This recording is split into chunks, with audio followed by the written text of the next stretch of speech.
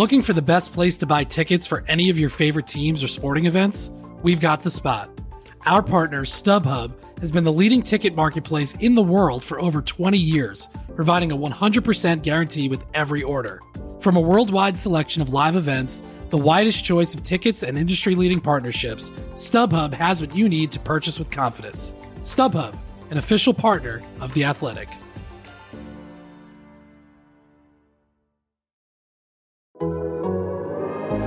The Athletic.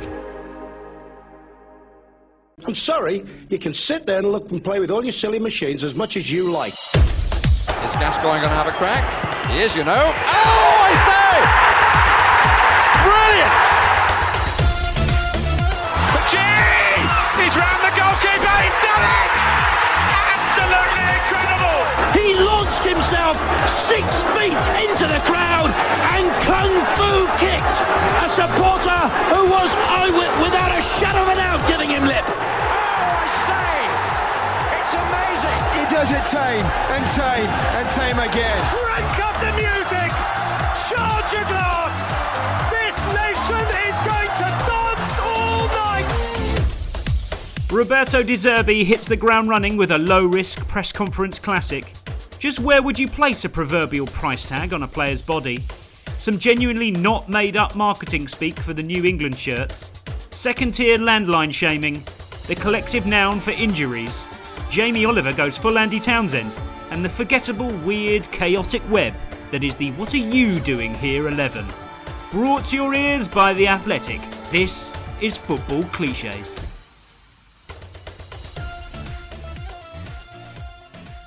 Hello everyone, and welcome to episode 193 of Football Clichés. I'm Adam Hurrey, and with me are the unchanged pairing. The first time in Football Clichés history that they've been together, with me, 4 episodes in a row, unbroken. It's Charlie Eccleshare and David 80th appearance Walker. How's it going? Yes, going well. I'm pleased with that. 80 appearances. That's a nice landmark. 80 gets you in the real royalty of England caps, I think. Yeah. No schmucks are getting to 80. A two-pronged affair for you and the listeners today. We'll have a little brief adjudication panel with some lovely stuff in it. And then we will move swiftly on to the What Are You Doing Here 11. The mechanics of which are very precise, not as loose as some people might think, so we'll get on to that. But let's kick off things with the adjudication panel. First of all, Robert Dugmore, who was on duty for the Premier League 2 clash between Brighton under-21s and their Everton, what's the word I'm thinking of? Counterparts, thank you. We pick up the action in and around the 60th minute. This now is Cannon. There's plenty of space ahead of him. Will it be a case of cometh the hour, cometh the man for him? Plenty of attempts for the Ireland under-20 today. Maybe not Cannon, though. It's fed into Stanley Mills, who tucks it away low past James Beadle. Charlie, I don't think I've ever seen a more deliberate, telegraphed attempt to get on the Football Clichés podcast than this. Yeah, you can't set up a will this be I mean, I suppose sometimes they do, whether it's an obvious someone's coming on. But I don't think in that sort of context it's acceptable. Interesting that Charlie objects to it on those grounds, Dave. Are you having it for an assist?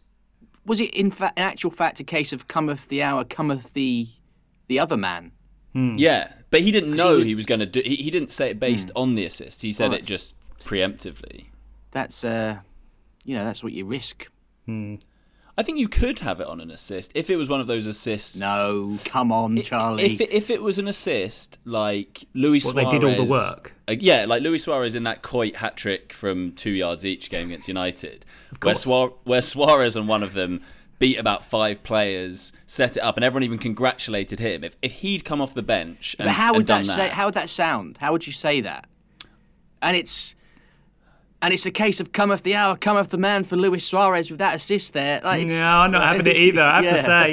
I think it's amazing how we all slip up on this concept at some point. I think the camera pans to him. He's lying there taking all the plaudits. And you know who is meant by saying it. He's there, just, it's so clearly his goal in all but name. It would be an extreme situation, don't get me wrong, but I think it's possible. Maybe as they're sort of trotting back to the halfway line after the goal has been sort of absorbed, then maybe. And he's the one who's sort of pointing up and looking at the heavens as if it's his goal. Okay, well maybe the Premier League 2 level isn't the arena for this sort of thing. Let's move on. Roberto De Zerbi unveiled as Brighton's new manager in his first press conference. And now, whatever Graham Souness's doubts about De Zerbi's ability to adapt to our league, some press conference quips are just universal. Have you spoke to Pep in the last 48 hours since your appointment? Sunday evening, yes. What did he say? È contento che sono venuto. He's very happy that I'm on board here. Mi ha parlato molto bene del club. He told me very good about the club. E mi ha detto che è sempre pronto ad aiutarmi qualora avessi bisogno. And he told me that if I need, he will be very happy to help me. Tranne nella partita che andremo a giocare contro di loro. Of course, not in the match we are playing with against them. Honestly, if you cannot arrange, Dave, for a mobile phone to go off in your press conference, at least line up the idea that someone doesn't want you to succeed against their team. At least it's perfect. It's the best English press conference fodder you can imagine. It's the universal language of football. Yeah. Yeah. It was nicely set up by the break as well, giving it even more of a kind of the sort of translation equivalent of a sort of. It's just perfect. Yeah, I mean, it's factually based. Of course it is. It's a very good joke. No problem with that. Essentially straightforward one here from Buenpondo, Dave, who says, Jack Grealish has said, when I have a price tag on my head, people are going to talk. Surely, Buenpondo says, a price tag is worn around your neck. Please help. I don't think it's ever really been heavily implied in price tag chat. Price tags just get slapped on players, but where do they get slapped? Well, if it's being slapped, then it could be on the head. Because if it's as if it's like a sticker. But if it's a tag, then it's got to hang from somewhere. So the neck is more appropriate. You have a bounty on your head, exactly, and a target on your back. Yeah, which is a not dissimilar thing, because he's a marked man, isn't he? Partly because of that.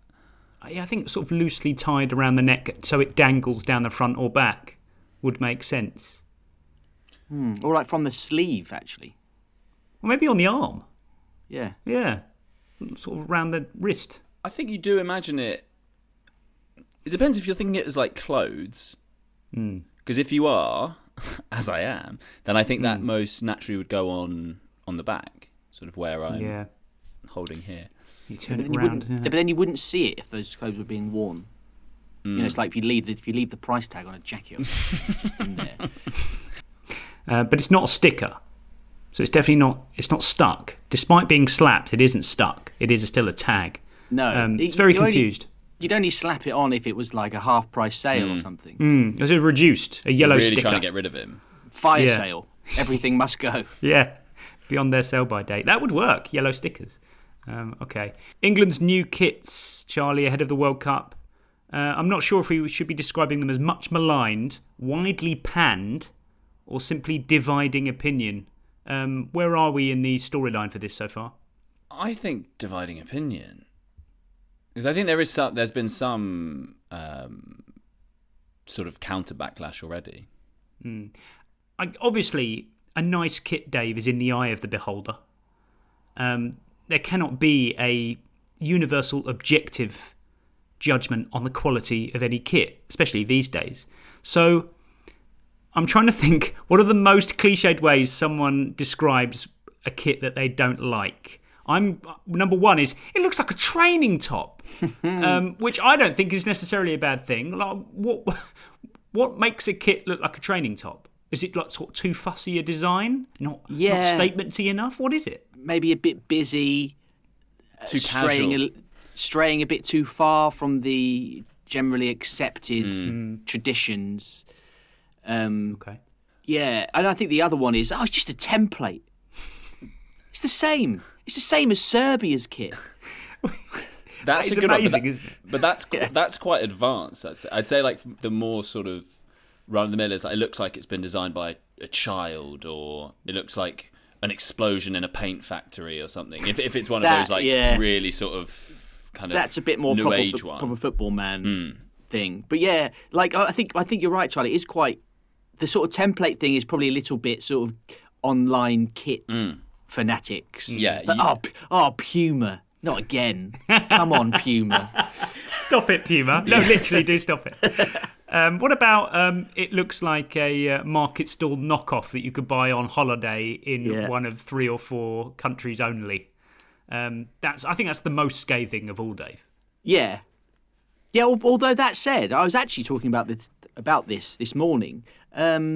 These days, the standard of the knockoffs can actually be quite impressive. Yeah. Well, and there can be the flip side of that is there can be a sort of retro appeal because it's kind of minimalist, which some people might quite like. If you're talking about quality, I mean, there are some makes that just feel very Sunday League that sort of you can get them for cheap for sort of like you can order loads. What's the ultimate Sunday League brand? I think Pro Sport. Pro Sport is super. They are the royalty of Sunday League, I'm sure. What about Ulsport? Well, quite goalkeeper-y though. So they've got that corner of the market. But they did also do kits. I think you're right. Like Sondico. Well, let's not go down that rabbit hole. Yeah, exactly. It's definitely Sondico. Yeah. When they stray into the outfield areas, then that is quite Sunday League. Like, imagine England announcing their new kit deal with.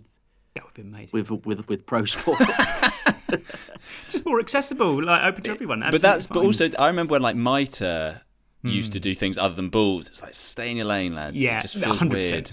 I completely agree with this. This was only going to go one way, this discussion, where I want to share with you the marketing speak for the New England kit. Now, for once, there's no implied technology. There's no kind of overblown jargon about sweat wicking and all that sort of rubbish, which, to be fair, is actually quite tired now. It feels quite old-fashioned technology, all that sort of stuff. But more about the style. First up, Dave, the angular typeface applied to the name and number and the 3 lions graphic on the inside back of the shirt is inspired by industrial fonts used by heavy metal rock bands throughout England. Someone sent me this in a screen grab of a tweet, and I thought it was a joke. I looked it up, and there it was, in the actual release gumph from the FA.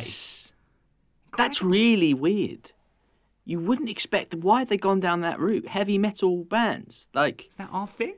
Black Sabbath, yeah, Iron Maiden, Def Leppard. I mean, I know what they mean. That font, I know what they're getting at.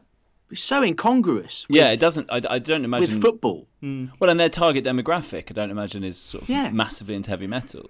Yeah, it's just a bad font as well. No getting around it.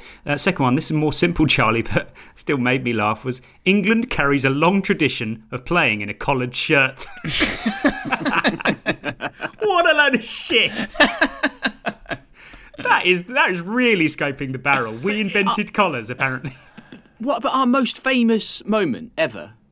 We weren't wearing collars in 1966. True. True. Yeah. On either, home or away. That's a good point. Long tradition, playing in a collared shirt. No stranger to a collared shirt.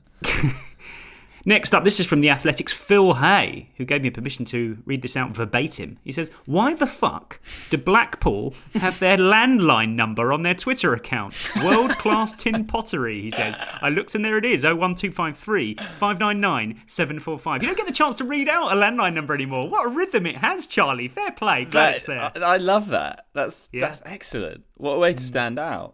But if you are fond of landlines, and people of a certain vintage may well rely on them, and that's absolutely fine. If you want to buy a ticket for Football Clichés Live, why don't you give Earth Hackney a call well in advance of November the 8th on 0207 422 7505, and they may well redirect you somewhere else to buy your ticket. If you fancy coming to watch us at Liberty Hall Theatre in Dublin on November the 16th, it's +353 1858 6354. That's presumably if you're calling from somewhere else. I don't know how to read out an Irish number on its own. Well, I think Irish people will. They'll figure it out. Yeah, they'll know, won't they? Yeah, I mean, they're already going around the houses to get this ticket anyway. So, but yeah, great landline chat here. No landlines in Manchester. The New Century Hall in Manchester, this brand spanking new venue that it is, doesn't do landlines. Thinks it's above it. Yeah. You should do a shift on the phones, Adam. Telephone. You could be that like a telephone. If you we could get be that desperate, lucky person that rings up and not only buys a ticket, but buys a ticket from you in person. That's a great idea. That's a good idea. If things get a little bit dicey with tickets, with a couple of weeks to go, I will give out my mum and dad's landline number and see how it goes. Anyway, a couple more questions for the adjudication panel. Benjamin writes in, Charlie, and says, is the definitive name for a group of injuries a spate? Ooh. Could you have a glut? Glut of injuries? Glut? No, that's goal glut. Glut of goals, yeah. A spate of injuries. A rash? Rash of injuries? I'm not sure. No, because it's an injury in itself. A rash of rashes around the club. Could you have a slew of injuries? Ooh, I don't like slew. I don't like slew. No, thank you. I mean, you might, but it's not specific. I'm sure there's another one. I think it's spates for a team. I think a spate catalogue for a particular player. You can have a catalogue of injuries, but only for one player. No, I think it is probably a spate. What about a raft of injuries? Ooh. Raft is a raft of withdrawals from an international side. And a raft of substitutions. Injuries? Substitutions come in rafts. Host of new signings, I think. Host of new signings, yeah. Host of? Yeah, pretty good. Spate Happy with that. Spate's fine. You can't beat Spate. Spate it is. Finally, for the adjudication panel, Graham Baines Hall asks if we're happy with this from long-serving TV cooking stalwart Jamie Oliver. So then take a regular builder's mug, right? And just to the top with basmati rice. This will be more than enough for 4 people. So put this in and around your tray. Then you want 2 cups of boiling water. Were you waiting for my sins? No, I knew it would be an in and around. Well, the thing is, Dave, this one's less about the usage of in and around, which at first I thought was an absolute disgrace on a technical level, but then it actually does make sense because it's in the pan and then around the pan. So you're spreading it around evenly. So if anything, it's quite instructive. But my thoughts about this evolved from that to Jamie Oliver is right smack bang in the middle of the demographic for an in and arounding. He's like the Andy Townsend of cooking, right? So yeah. Oh, he would get on with Andy Townsend so well. You can imagine them having a pint.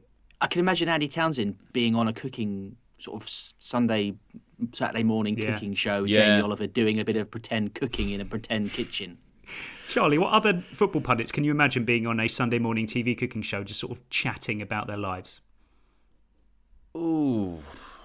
Souness? I mean, Cammy. I think... Cammy. Yeah, Cammy. I think Jamie Redknapp, if it was sort of deluxe enough, you know, him being like, I love a fry-up. It's just the best, isn't it? Redknapp would do Sunday brunch with Lovejoy, definitely. Yeah, I think so. Yeah, absolutely. Redknapp would play well, you know... I think Redknapp's the housewives' favourite. Yeah, they'd love him on that. You can imagine him in an apron or something, just being like, I love getting my hands dirty and all of this sort of thing. Which Oliver can you imagine Andy Gray on Ready Steady Cook back in the day? I bet he was on. Yeah. Oh my God, like the Who Wants to Be a Millionaire, if someone can dredge that up. Jamie Oliver's also right, because technically, even if he doesn't mean around in the pan, people invariably, when they pour rice in, it goes outside. Even if they don't mean to.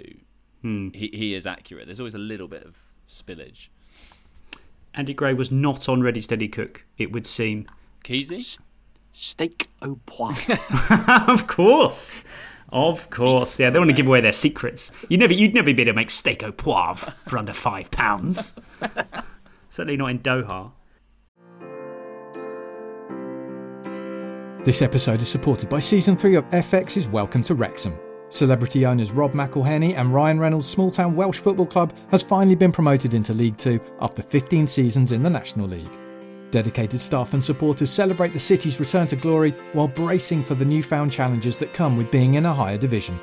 Will Wrexham AFC stand up to the challenges and rise again into League 1? FX's Welcome to Wrexham premieres May 2nd on FX. Stream on Hulu.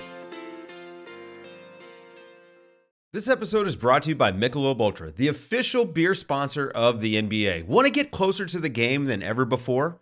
Michelob Ultra Courtside is giving fans the chance to win exclusive NBA prizes and experiences like official gear, courtside seats to an NBA game, and more. Head over to MichelobUltra.com/courtside to learn more.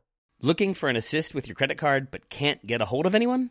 Well, luckily, with 24/7 US-based live customer service from Discover, everyone has the option to talk to a real person anytime, day or night. Yep, you heard it right. You can talk to a real human in customer service anytime. Sounds like a real game changer, if you ask me. Make the right call and get the service you deserve with Discover. Limitations apply. See terms at discover.com/creditcard. Looking for an assist with your credit card but can't get a hold of anyone? Luckily, with 24/7 US-based live customer service from Discover, everyone has the option to talk to a real person anytime, day or night. Yep, you heard that right. You can talk to a real human in customer service at any time. Sounds like a real game changer if you ask us. Make the right call and get the service you deserve with Discover. Limitations apply. See terms at discover.com/creditcard. But speaking of unlikely moves from individuals to organisations, it's time for the What Are You Doing Here 11. Now, Charlie, we talk a lot about transfers that just sound right. But I'm starting to come around to the idea that the increasing homogeneity of football means that it's kind of like just shooting fish in a barrel, really. It's lots of players suit lots of clubs. So maybe it's time for us to kind of flip reverse this. Yeah, I think this is a really worthwhile and important exercise. Now, I think there are a couple of things as well that for me anyway. You may disagree, but a couple of things this shouldn't be.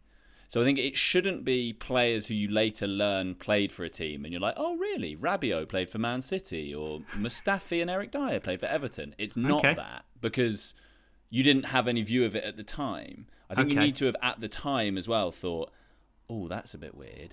And ditto, it must not, I repeat, not turn into an all-night Ali Dia at Southampton. It's not weirdest transfers ever. I'm well on board with that. Very different thing. Very on board with that. This is not an online listicle that you have to register to read for no reason whatsoever. Dave, the way I see this is a kind of Venn diagram of incongruous match of player and club. Like, genuinely, what were they doing there on a real technical level, let alone anything else? I think it should be forgettable. Like, their stints there should be fundamentally forgettable. They didn't pull up any trees. And just overall, it should, on the most superficial level of all, look wrong. They should look very strange in that kit. And you look at a picture of them going, that looks absurd. How did that ever happen?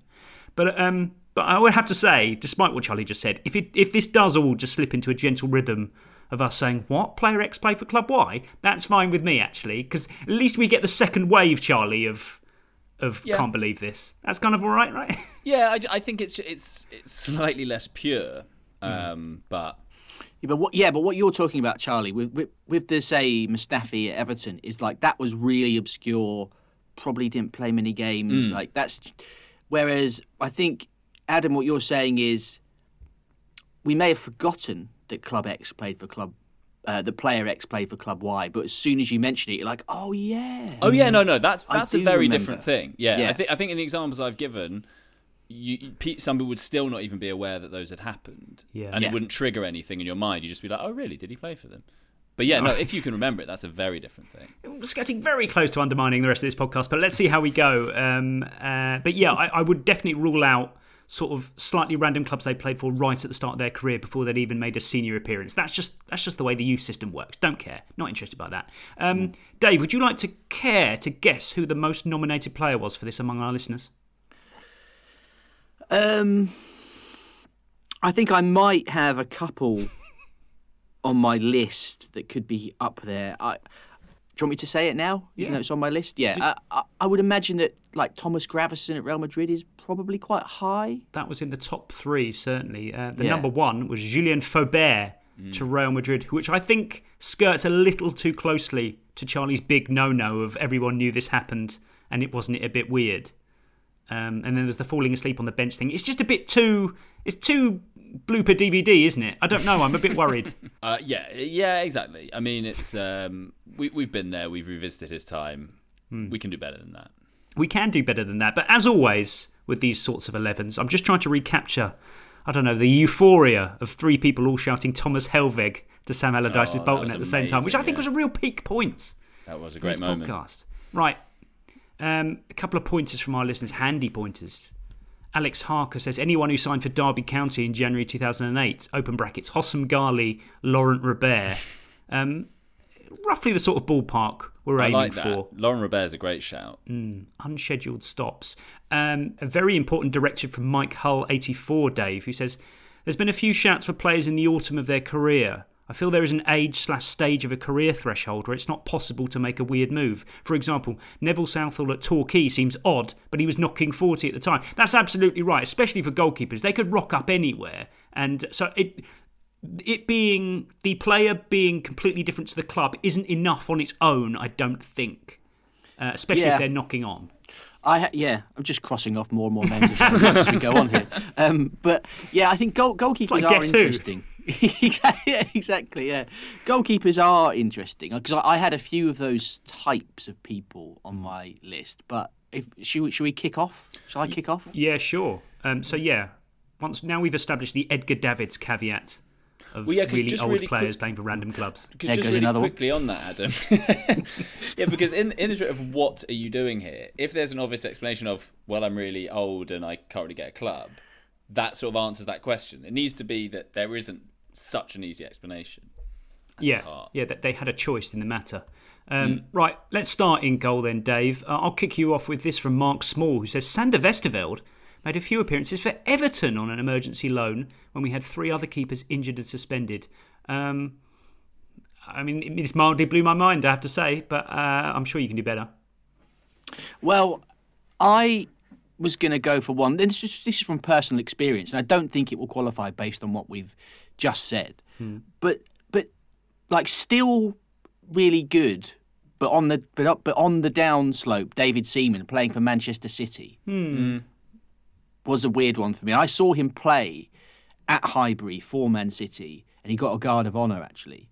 And it was the game where Henry just smashed one in from like 30 yards. But and you sort of can lump Schmeichel in as well. When Schmeichel had his sort of post, he played for City as well, right? Yeah. After Man United, I think I think it's not quite as. It's a bit weirder than like you were saying, Neville Southall plumbing the depths of the Football League, just in desperately trying to rack up another career appearance. Oh, I think there's a layer of curiosity to them staying at the top and then signing for someone else. But interesting, you mentioned Peter Schmeichel there.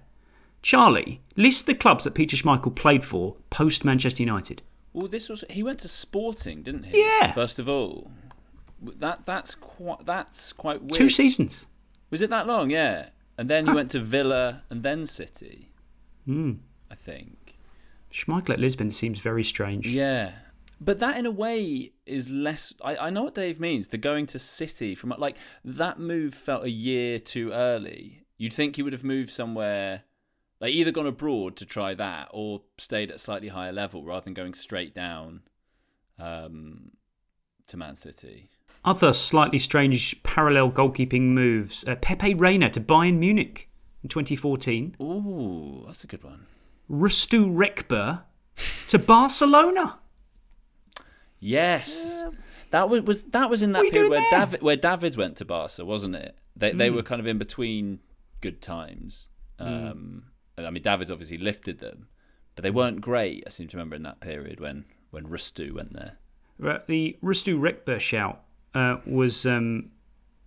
was gathered in the final 3 minutes before we recorded, when I was simply typing in random big-ish club names into Google and all transfers, and then finding the transfer mark page for every transfer they've ever made, scrolling down and just seeing gold after gold after gold. Very much a variation on the men just like sitting around listing players' names phenomenon, but all by myself on my computer. But fun nonetheless. I also offer you, Charlie, Victor Valdez at Middlesbrough. That's a good one. Yes, that is a good one. Because that's a really good contrast from Valdez was the goalkeeper for what many people would say the best club team of all time. Yep. And then rocks up at a relatively unsuccessful, unglamorous time in Middlesbrough's history. It's not like they had loads of other superstars at the time. It wasn't even a Fabio Rochenbach situation. They literally were nothing. I mean, even his spell at United was quite weird. Yeah. Yes. That feels really sort of forgettable. So if it was weird that he went to United, it must be 10 times weirder that he went to Borough and more incongruous. Should we have Victor Valdez? Who's happy with that? I think it's a really good shout. There's some very low-key ones I had from ages ago. Do you remember Peggy Arfexad, however you pronounce that? Who I always thought was very much the Mr. Leicester backup. Anyway, he went to Liverpool. Always seemed very odd to me. quite forgettable one. Mark Bosnich at Chelsea. Oh yeah, they also had Magnus Hedman. Yeah, that's not. They brought him basically out of retirement, which I think is an extra layer of this. Yeah, and they had Paul Jones, didn't they, on an emergency loan? Which obviously the explanation is that it was an emergency loan when they were missing something like 3 keepers, and he went there for a few games. Peggy Arfax had Mark Poom at Arsenal. Yeah, at Arsenal, yeah. On Peggy Arfax had, this is his late career trajectory: Leicester, Liverpool, Stockport on loan, Coventry, Notts County on loan, Marseille. Wow, that is not. I really thought that was going to be an Al Ali situation at the end. He was very Al Ali, but not quite. Anyway, Victor Valdez in goal for us, I think. Yeah, it's Valdez, yeah. Right, Dave, give me some defenders. I was quite light on defenders. At first, I only had Alvaro Arbeloa at West Ham, which the more I read, the more I came to terms with, so I'm happy to disregard it completely. I was quite light on fullbacks, but defenders... I see what you think of this. I think this could go either way, but I think... Is Sol Campbell at Notts County? Is that too wacky? It was too wacky given their weird chapter of their history, but the fact that he went on to play for Newcastle and Arsenal... Yeah. Makes it very strange. He had one game against Morecambe. Yeah. Yeah, that is a weird one. It is a weird one, isn't it? It pretty much is the epitome of what are you doing here. So yeah, I'm relatively happy with that. He was playing against like the Nottingham Uni first team and things against students, and it was like, what is? I mean, this is like. Was he? Yeah, They played a friendly. Notts County played the Uni first team just after he joined there, and yeah, people were like, we're playing against Sol Campbell. This is totally mad. So I think that is quite a good shout. I should say as well, I think in doing this, there is quite a fine line, isn't there? Like with Arbeloa, between this is insane and this does actually feel quite right. Yeah, no. So he is quite West Hammy, so it's actually absolutely fine. Yeah. I mean, a defender. Continuing the Arsenal-Tottenham crossing the divide theme, I always found Gallas's time at Spurs quite weird because he was so known for the Chelsea-Arsenal thing. And then he went to Spurs. I don't really feel like that feels like that should be a massive thing. I don't feel like anyone was especially bothered either way. Well, this is interesting. That's an interesting example to raise because some of this team could be made up of players who simply play for loads of big clubs. And just by, I don't know, the sheer force of physics, one of those big clubs will be the one that feels weird. Take, for example, the ultimate example of a deluxe journeyman, which would be Zlatan Ibrahimovic. Ooh. Who played for every conceivable massive club, maybe except for Real Madrid. But his time at Inter, whilst not insignificant, if you see pictures of him in an Inter kit, you just think, well, that's just weird. I associate him more with the other clubs. So it's just the I don't know, the market forces of it. But the Spurs had a little phase of that, right, where they also had Adebayor for a bit. They had Idager Johnson. Yes. Late sort of career Idager Johnson. Players that have played for other big clubs, players that have played for other big London clubs in particular. So I feel like Gallas is sort of in that bracket, just doing the rounds. Yeah, definitely. Doing the rounds is definitely part of this. How about this from Ben Barker, Charlie? The Reading ownership decided the best chance Nigel Adkins had of bouncing back from relegation from the Prem in 2013 was by signing once wonderkid perennial bad boy Royston Drenthe from Melania Vladikavkaz, now dissolved. It went precisely as you'd imagine. Now, I do remember this, and it was absurd, and I'm really happy with having Royston Drenthe in this team. Yes, even his time at Everton, which came a bit before then, felt a little odd. Maybe made a bit more sense. Yeah, Royston Drenthe is a great shout. I mean, another on the centre-back is Stephen Colker's very odd spell at Liverpool. Yeah. Especially as he went there on loan and barely played. And I think he was chucked on as a striker. That's right. All very weird. And again, if you saw him in a Liverpool shirt, I'm going to Google it now. I just think it would look very, very odd. I was going to chuck in, and I think this category will come up again, particularly on my side of things, but Rio Ferdinand at QPR never sat well with me because it's just there was too many touch points that were at odds with it. Right. You were very used to him being, supreme defender for Manchester United, also the Leeds thing, but obviously so associated with West Ham. And then also, I think the fact that Anton Ferdinand was notably at QPR, sort of, it's like that's don't steal your brother's thunder. Anton, that QPR is for Anton. You know, give him a chance. I see. And it didn't work, and it didn't look right for me. The QPR thing is tricky because any player that we aren't sure played for QPR immediately becomes a whole new universe of possibilities, doesn't it, Charlie? So QPR are a dangerous one for this. Totally. I was just going to say QPR is really hard because they were, by their nature, what are you doing here? Because they were just signing lots of really random players. But I think Ferdinand is a really good shout there. Yeah, exactly. Yeah. But I think Ferdinand is a good shout because he did feel a bit of a sort of premium quality Rolls-Royce kind of player to then, like, yes, there was a randomness, but there was also a bit of a pattern, and I think they were a rung below Rio Ferdinand. You know, a lot of their players, you're like, fading star, but you're sort of like buying a Rolls Royce in Auto Trader magazine. Exactly. But they had money. They had theoretical money at the time. So they did, but they didn't have a huge amount of sort of clout, or they weren't a huge draw. I'm happy with Kolka. I won't have Ferdinand because I still think there's a thread of QPR-ishness about him, which just sees it through. I'll go around the continent for you briefly. Walter Samuel had a season at Real Madrid in 2004. Frank de Boer went to Galatasaray in 2003. Really? Who knows any of this? But I do like this.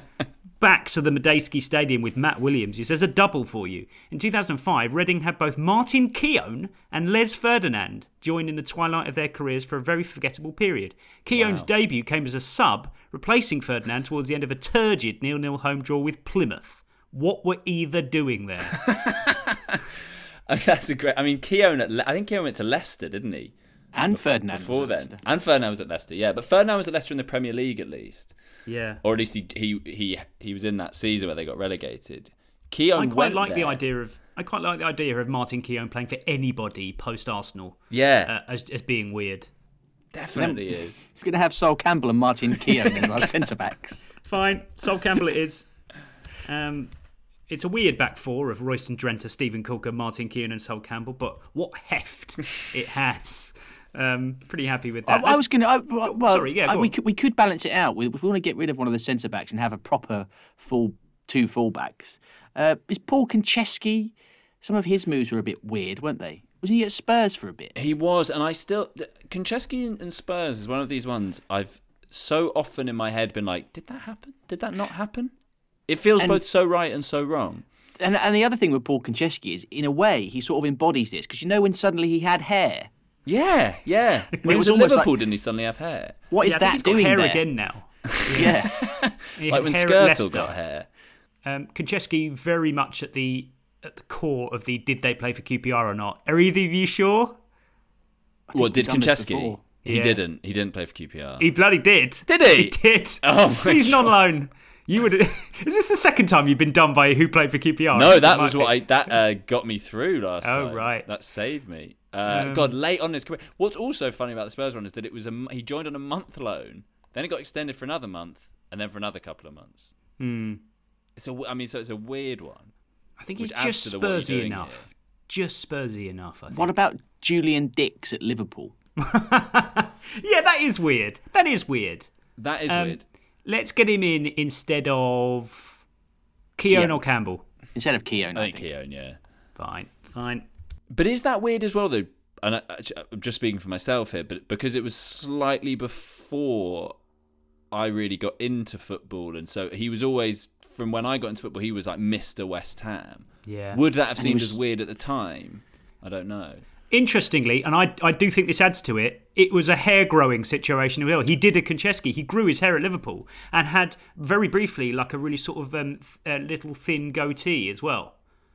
So it's almost like he was trying to disguise himself as not Julian Dix, which I think is tremendous. It was between spells, wasn't it? Yeah. But do you remember him, Adam, at Liverpool? Were you following football by then? I would have been. Probably not old enough to kind of register it as absolutely absurd, but looking back, it is absurd. He scored one screamer for them, and the whole thing. I mean, Liverpool obviously in their shambles phase, yeah, post being good. And I'm happy with that. Okay, good back four. Royston Drenthe, Stephen Coker, Julian Dix, Sol Campbell. 2 left backs, but who's counting? Right, let's move into midfield now, please. And we've established that Julien Faubert to Real Madrid is not going to be in this team. Sorry, Baseman93. Sorry, James Arrowsmith. Sorry, Dave Walker. It's not happening. But I will offer you this, Dave. Stephen Deacon says Nobby Solano and JJ Okocha turning out for Hull. Yeah. Don't remember Solano at Hull. Was that the Phil Brown connection? Must have been. Yeah. Sort of Bolton light. Not the same. And from the northeast, so he'd have got Solano. Yes. I have no recollection of Solano at Hull. Yeah, I have to say Solano at Hull's very strange. Charlie, George Hall, this might be up your street. Robert Pires to Villa. Yeah. Back to the place where he was applauded by Andy Gray. Yes, yeah. That's why he went every there. game. He's so good at Villa Park. He understands the pitch dimensions really, really well. I mean, there are a few. I saw someone suggested similar that Alex Sleb signing for a sort of gritty Birmingham City team. Yeah. And I think actually we did a long read on that Birmingham team because they won the League Cup and then got relegated. And I think there was quite a lot of genuine. In fact, I remember speaking to Stephen Carr, the former Spurs player, and adding in some questions about that Birmingham team. And the sense was about Alex Sleb, what are you doing here? Like, this is not a good marriage. I do like this. I do like Alex Sleb to Birmingham because it's forgettable. Footballistically, on a very surface level, it looks like a wrong fit. And also, Dave, it fits this kind of transfer subgenre that was always fascinating me, which is players coming over here to big clubs, it not quite working out, and then either deciding to go back to Europe or just sort of swim around in the second tier clubs of English football. Pogrebniak just sort of playing for Reading or something like that, and just thinking, is this how you thought it would turn out? Like, did you ever picture yourself playing for Birmingham, Alex Sleb? Dave, you can also have Georgi Kinkladze to Boca Juniors on loan in 1994. I'm only including this not because it is weird, but it's about the most romantic transfer that lots of people don't know about I can possibly think of. Yeah, I'd never heard of that before, ever. It was more of a trial. He didn't really play for them either. Right. I mean, there's no pictures of it, except for one picture of him sat on a ball at training. So he didn't play for them, which I think should rule him out, really. Okay, yeah, it should do. Wikipedia is a liar. Didn't play 3 games for Boca Juniors. Charlie, we could also have Kevin Prince Boateng to Barcelona. Yes. That's weird. Yeah. And wrong. That was weird. Was that sort of quite a while after he was decent? I have no grasp about when or if Kevin Prince Boateng was actually good. No comprehension. Around the baffling career. I do know exactly what you mean. No, it was late. It was late he was at Barca. Yeah. Well beyond. It was like, they had Paulinho, who was quite good, but obviously to English fans is sort of Tottenham flop. But they had quite a few of those type players. I mean, Kinkladze at Derby always felt a little bit weird, just because he was so synonymous with City. Where do we stand on Thomas Gravesen to Real Madrid? Well, I think, is it too contrary to have neither him nor Faubert? Or do we think we're just going to go the whole hog and they're both too obvious? Gravesen is weirder than Faubert, I think. Gravesen doesn't fit in with... At least Faubert, there was an element of potentially exciting attacking player on his maybe one or 2 days that he might have.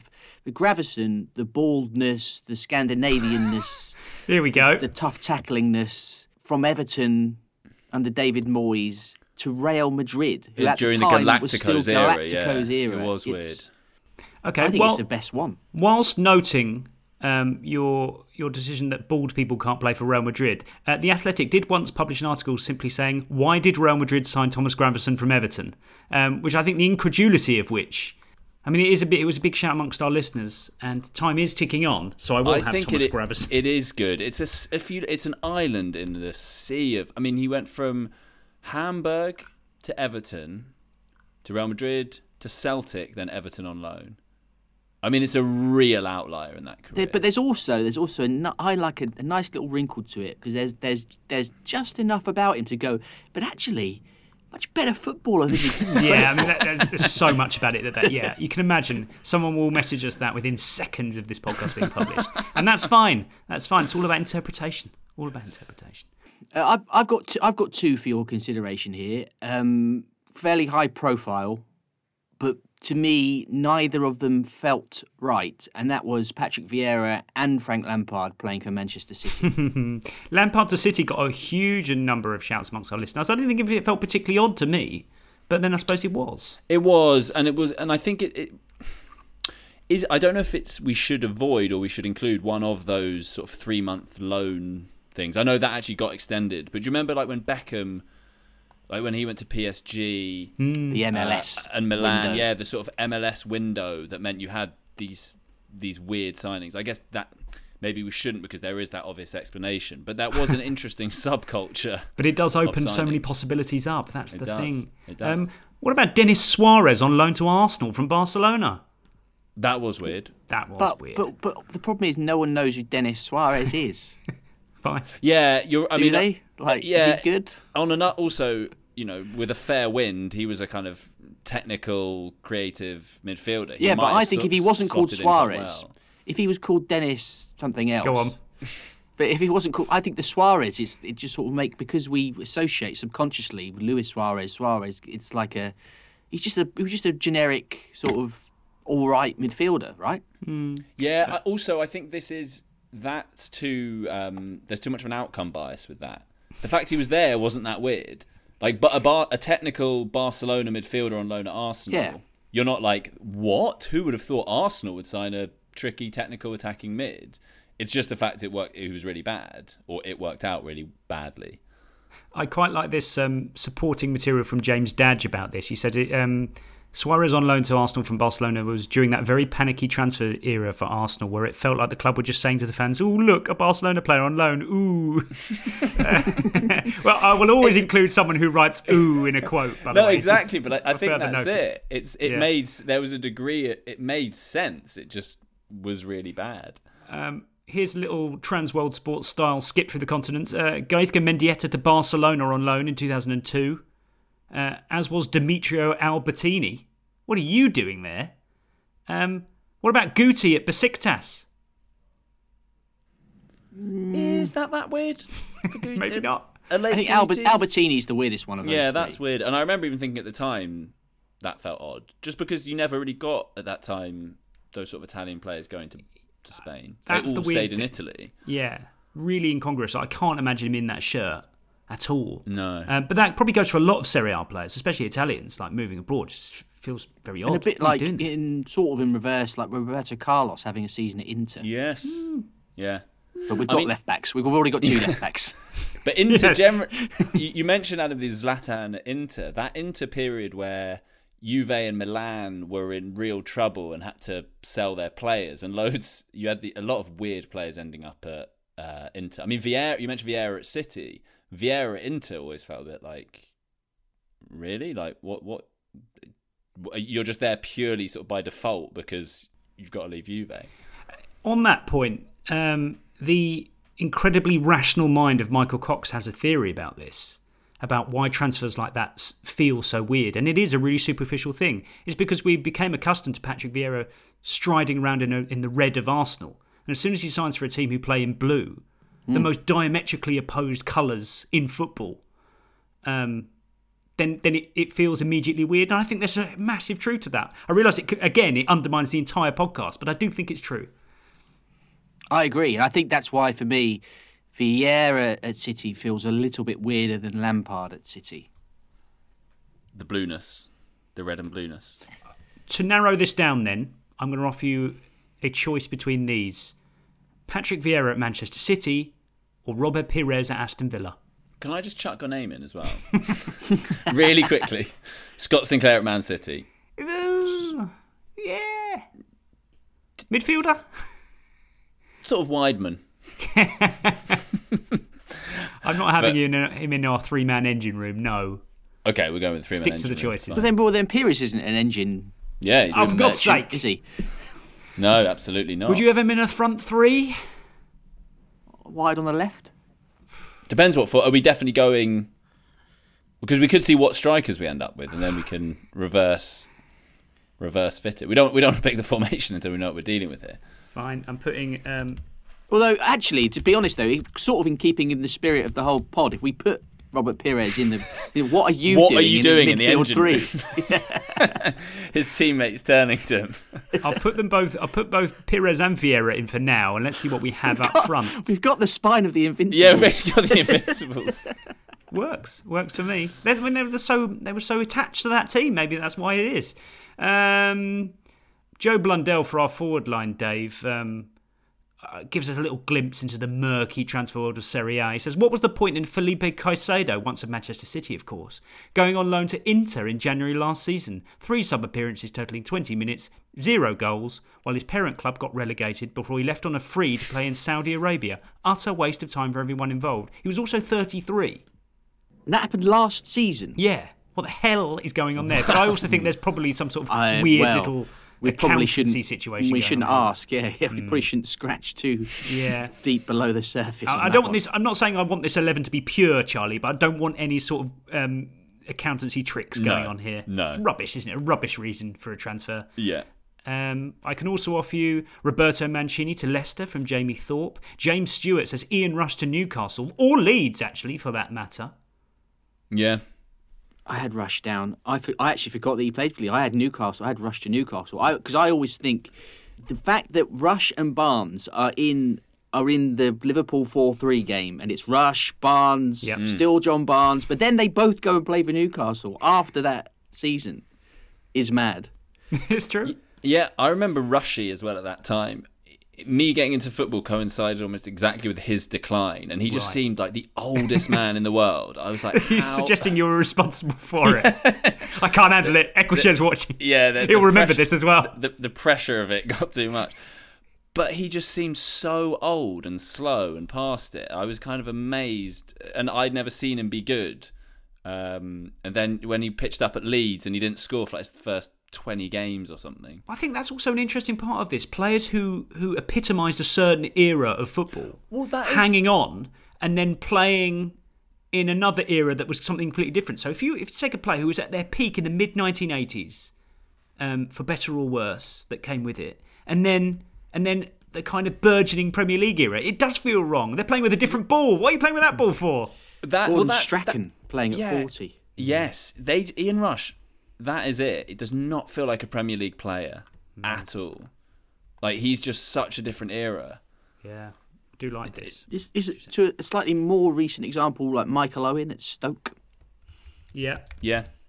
Yeah, I mean, he played all the boxes. He barely played, didn't he? Yeah, he barely played. Did he play midfield for Stoke? Have we had this conversation before? I think we have. Hargreaves pitching up at City. Did he ever play for them, or was that just like he did play for them, but that was when he was like coming back for one game at a time. Yeah, that is weird. That is really strange. 45-minute spells here and there. He played one game. He literally played, or once in the league for them anyway. That's incredible. Jake Parks says Daniel Sturridge on loan at West Brom in 2018. How about Idiger Johnson on loan at Spurs, which we mentioned before? That feels weird. He played for Stoke as well. And Barcelona. Fulham. Yeah. And Fulham. Yeah. Fulham. Take your pick with Idiger Johnson. Yeah. But then I think that slightly undermines it, because if you become a journeyman, you're going to end up at random clubs, right? It's a bit exactly. Fine. I had one. Andy Booth at Tottenham. Yeah. It is a good shout. I once wrote a piece on that for The Athletic. On disastrous striker signings, him and Raziak and a couple of others. He looks back on the time fondly there. You're interested to know. But I think what adds to that story is the fact that there was a definite hint of, from Booth's side, of, I can't believe this is happening. What on earth? Yeah. Yeah. Which I think like is Ricky Lambert at Liverpool. Yeah, I do like that. Without the romance. Yes. So I was just going to say, one that I found weird at the time, and I still think it's quite weird. At the end of the 90s, Arsenal were all about signing young, exciting, often French players. And then completely seemed to go against that in the summer of 99, when as part of the Anelka leaving deal, they brought in Davor Schuker. Yeah. Who was, they just didn't make those sort of signings. He'd been the World Cup Golden Boot winner the year before. He was pretty old at that time. it just felt like a really odd. They also signed Thierry Henry that summer, who was like the sort of prototypical Arsenal signing. That Schuker at Arsenal and then West Ham. He just never seemed like a Premier League player. I see what you mean, but at least there's an element of class to Schuker. Yeah, maybe Arsenal had. I'd say the West Ham move is weirder. Yeah. Maybe taking one more step into English football is a little bit weird, but if anything, it's kind of a move ahead of its time because all the big clubs are doing that now. Can we get in some guaranteed goals that are, for free? Yeah, he's actually a forerunner. Situation. Or like Falcao, Cavani. He's that sort of signing, isn't he? Yeah, I think so. Here's some other ones. Okay, Gawim says Andy Cole at Sunderland, to which I add Dwight York at Birmingham. What are both of you doing at both of those places? Wow. And didn't they both play for the reverse as well? York definitely played for Sunderland. Heskey played for Birmingham. Andy Cole did play for Birmingham. Yes, he did, yeah. Yeah. But I think similar to Johnson, I mean, Cole especially, played for so many clubs after Man United. The long tail of Andy Cole's career is absolutely absurd. Blackburn, Fulham, Man City, Portsmouth, Birmingham loan, Sunderland, Burnley loan. Burnley? Nottingham Forest. Incredible. Yeah. What a quiz question that is. His star burned so brightly, didn't it? And then you're right, that is a long old... I mean, really, from when he left United... That was it, really. Yeah. Should we just throw in Andy Cole as just a general choice and you can pick the club? I'm happy with this. Well, even that he started at Arsenal, a lot of people would find that weird. Yes, agreed. Definitely. I think this man has probably been in at least one of our prior 11s, if not more, if not several. But Robbie Keane to Inter Milan is a particular kind of example of this. Like, it's... big, massive European super club buying a, young hopeful who's had half a good season for a provincial English club. Yeah. If only they'd signed Gary Breen, because that was guaranteed shoe-in for this one. Yeah, but that is weirder. But but it's sort of like one of those, it's kind of like one of those scenarios that gets talked about sometimes. Oh, I could have signed for such and such. Yeah. But it did happen. Thing is with Robbie Keane, he had so many clubs, and he can be at the centre of some sort of web for this, because Richard writes in and says, I can't believe no one has said Robbie Keane at Benitez's Liverpool yet, which does feel weird. And do you remember, who remembers Gareth Barry almost joining Liverpool? Yep. Yeah. So in my head, he did play for them. Yeah, they got rid of Mascherano to try and bring him in. Yeah. Right? I think that was that whole situation. No, it was they were trying to get rid of Xabi Alonso, right. But they couldn't quite make it work. So they were like, "Oh, I guess we'll have to hold on to Xabi Alonso." And then that was the season they finished second. It was bizarre. They were desperate to get Gareth Barry. So Robbie Keane played for Liverpool, bafflingly. Gareth Barry didn't play for Liverpool, bafflingly, and Robbie Keane didn't play, bafflingly, for Manchester City. So it all comes together. I'm losing track of our methodology by the second here, but I do like the Robbie Keane being at the centre of this universe. I'll finish with two names and then I'll let you have a crack. Mido. Did you know where Mido finished his career? He's on my list. Charlie. Go on. Barnsley. Wow. Mido at Barnsley. That is weird. But he jumped, because he jumped around. Yeah. He was abroad a lot, wasn't he? Yeah. Stephen Fletcher on loan at Marseille. So when was that? On loan from Sunderland, so I'm going to say 2013 or something. Yeah, something like that. So the situation is this: we've got Ian Rush and Andy Cole up front. We either want one more striker, in which case we have to remove either Pires or Vieira. So I think we should 4-4-2. Do we want to switch to 4-3-3? I don't think we want Pires and Vieira ideally. Okay, let's take Pires out. And that means we have room for one more striker, and that will be... I'm going to throw all the names back at you, and you can pluck one out the air. Stephen Fletcher at Marseille, Mido at Barnsley, Andy Cole at Sunderland, Dwight York at Birmingham, Robbie Keane at Liverpool or Inter, Idiger Johnson at Spurs, Roberto Mancini at Leicester, or Felipe Caicedo at Inter. I like the idea of having Cole, and then you insert one of many, many clubs. Mido at Barnsley feels quite underwhelming to me. It might as well have not happened. Yeah, I think we should have Ian Rush in there. Oh, yeah, he's in there, don't you worry. He's in, right. Okay, I think Mido fails the, I remember that test. Because none of us can remember it. None of us knew it happened in the first place, yeah, agreed. Which might not be the case for everybody, I understand that. Sure. We can only play what's in front of us. Right, we need a third striker, Dave. Who's it going to be? I am going to go for my vote. Apologies to Andy Booth, who I did like. And he literally was the first name on my team sheet when I sat down to do this.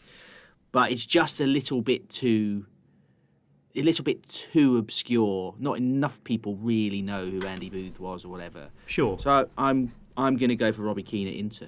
Agreed. Happy with that. And he's got the Liverpool backup as well for being weird. And he played for Celtic, also weird.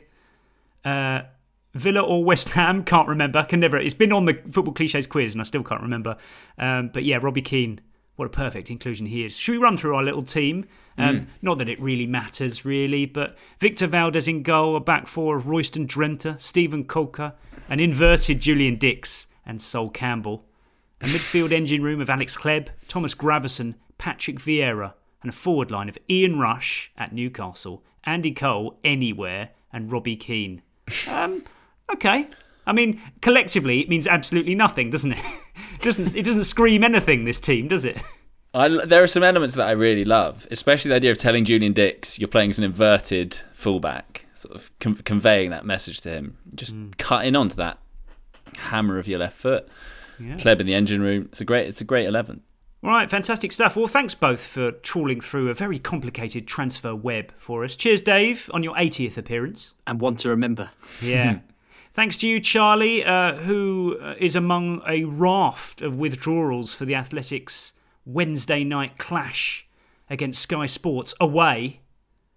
I know. It's trip. Literally the day my baby is due, and it felt a little bit I really hope, Charlie, that your son or daughter gets born this evening as we record, and you will forever know that the day that they were born, earlier that day, you sat here and talked about the "What are you doing here?" 11. It's a shameful existence. It really they'll be so proud to know. Baby Thomas Gravesen Eccleshare. Yeah. Nice. Good that you chose him, the bald guy. Nice. Anyway, thanks everyone for listening. We'll be back on Monday. See you then. The Athletic.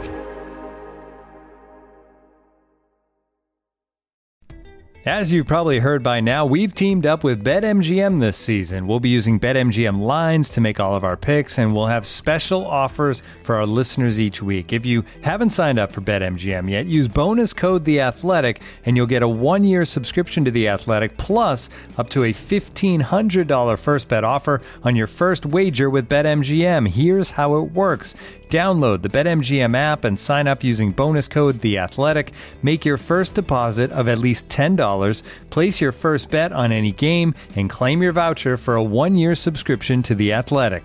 See BetMGM.com for terms. U.S. promotional offers not available in D.C., Mississippi, New York, Nevada, Ontario, or Puerto Rico. Gambling problem? Call 1-800-GAMBLER. Available in the U.S. Call 877-8-HOPE-NY or text HOPE-NY 467-369 in New York. Call 1-800-NEXT-STEP in Arizona. 1-800-327-5050 in Massachusetts. 1-800-BETS-OFF in Iowa. 1-800-270-7117 for confidential help in Michigan. 1-800-981-0023 in Puerto Rico. First bet offer for new customers only in partnership with Kansas Crossing Casino and Hotel. Don't forget, if you haven't signed up for BetMGM yet, use bonus code THEATHLETIC and you'll get a 1-year subscription to The Athletic, plus up to a $1,500 first bet offer on your first wager.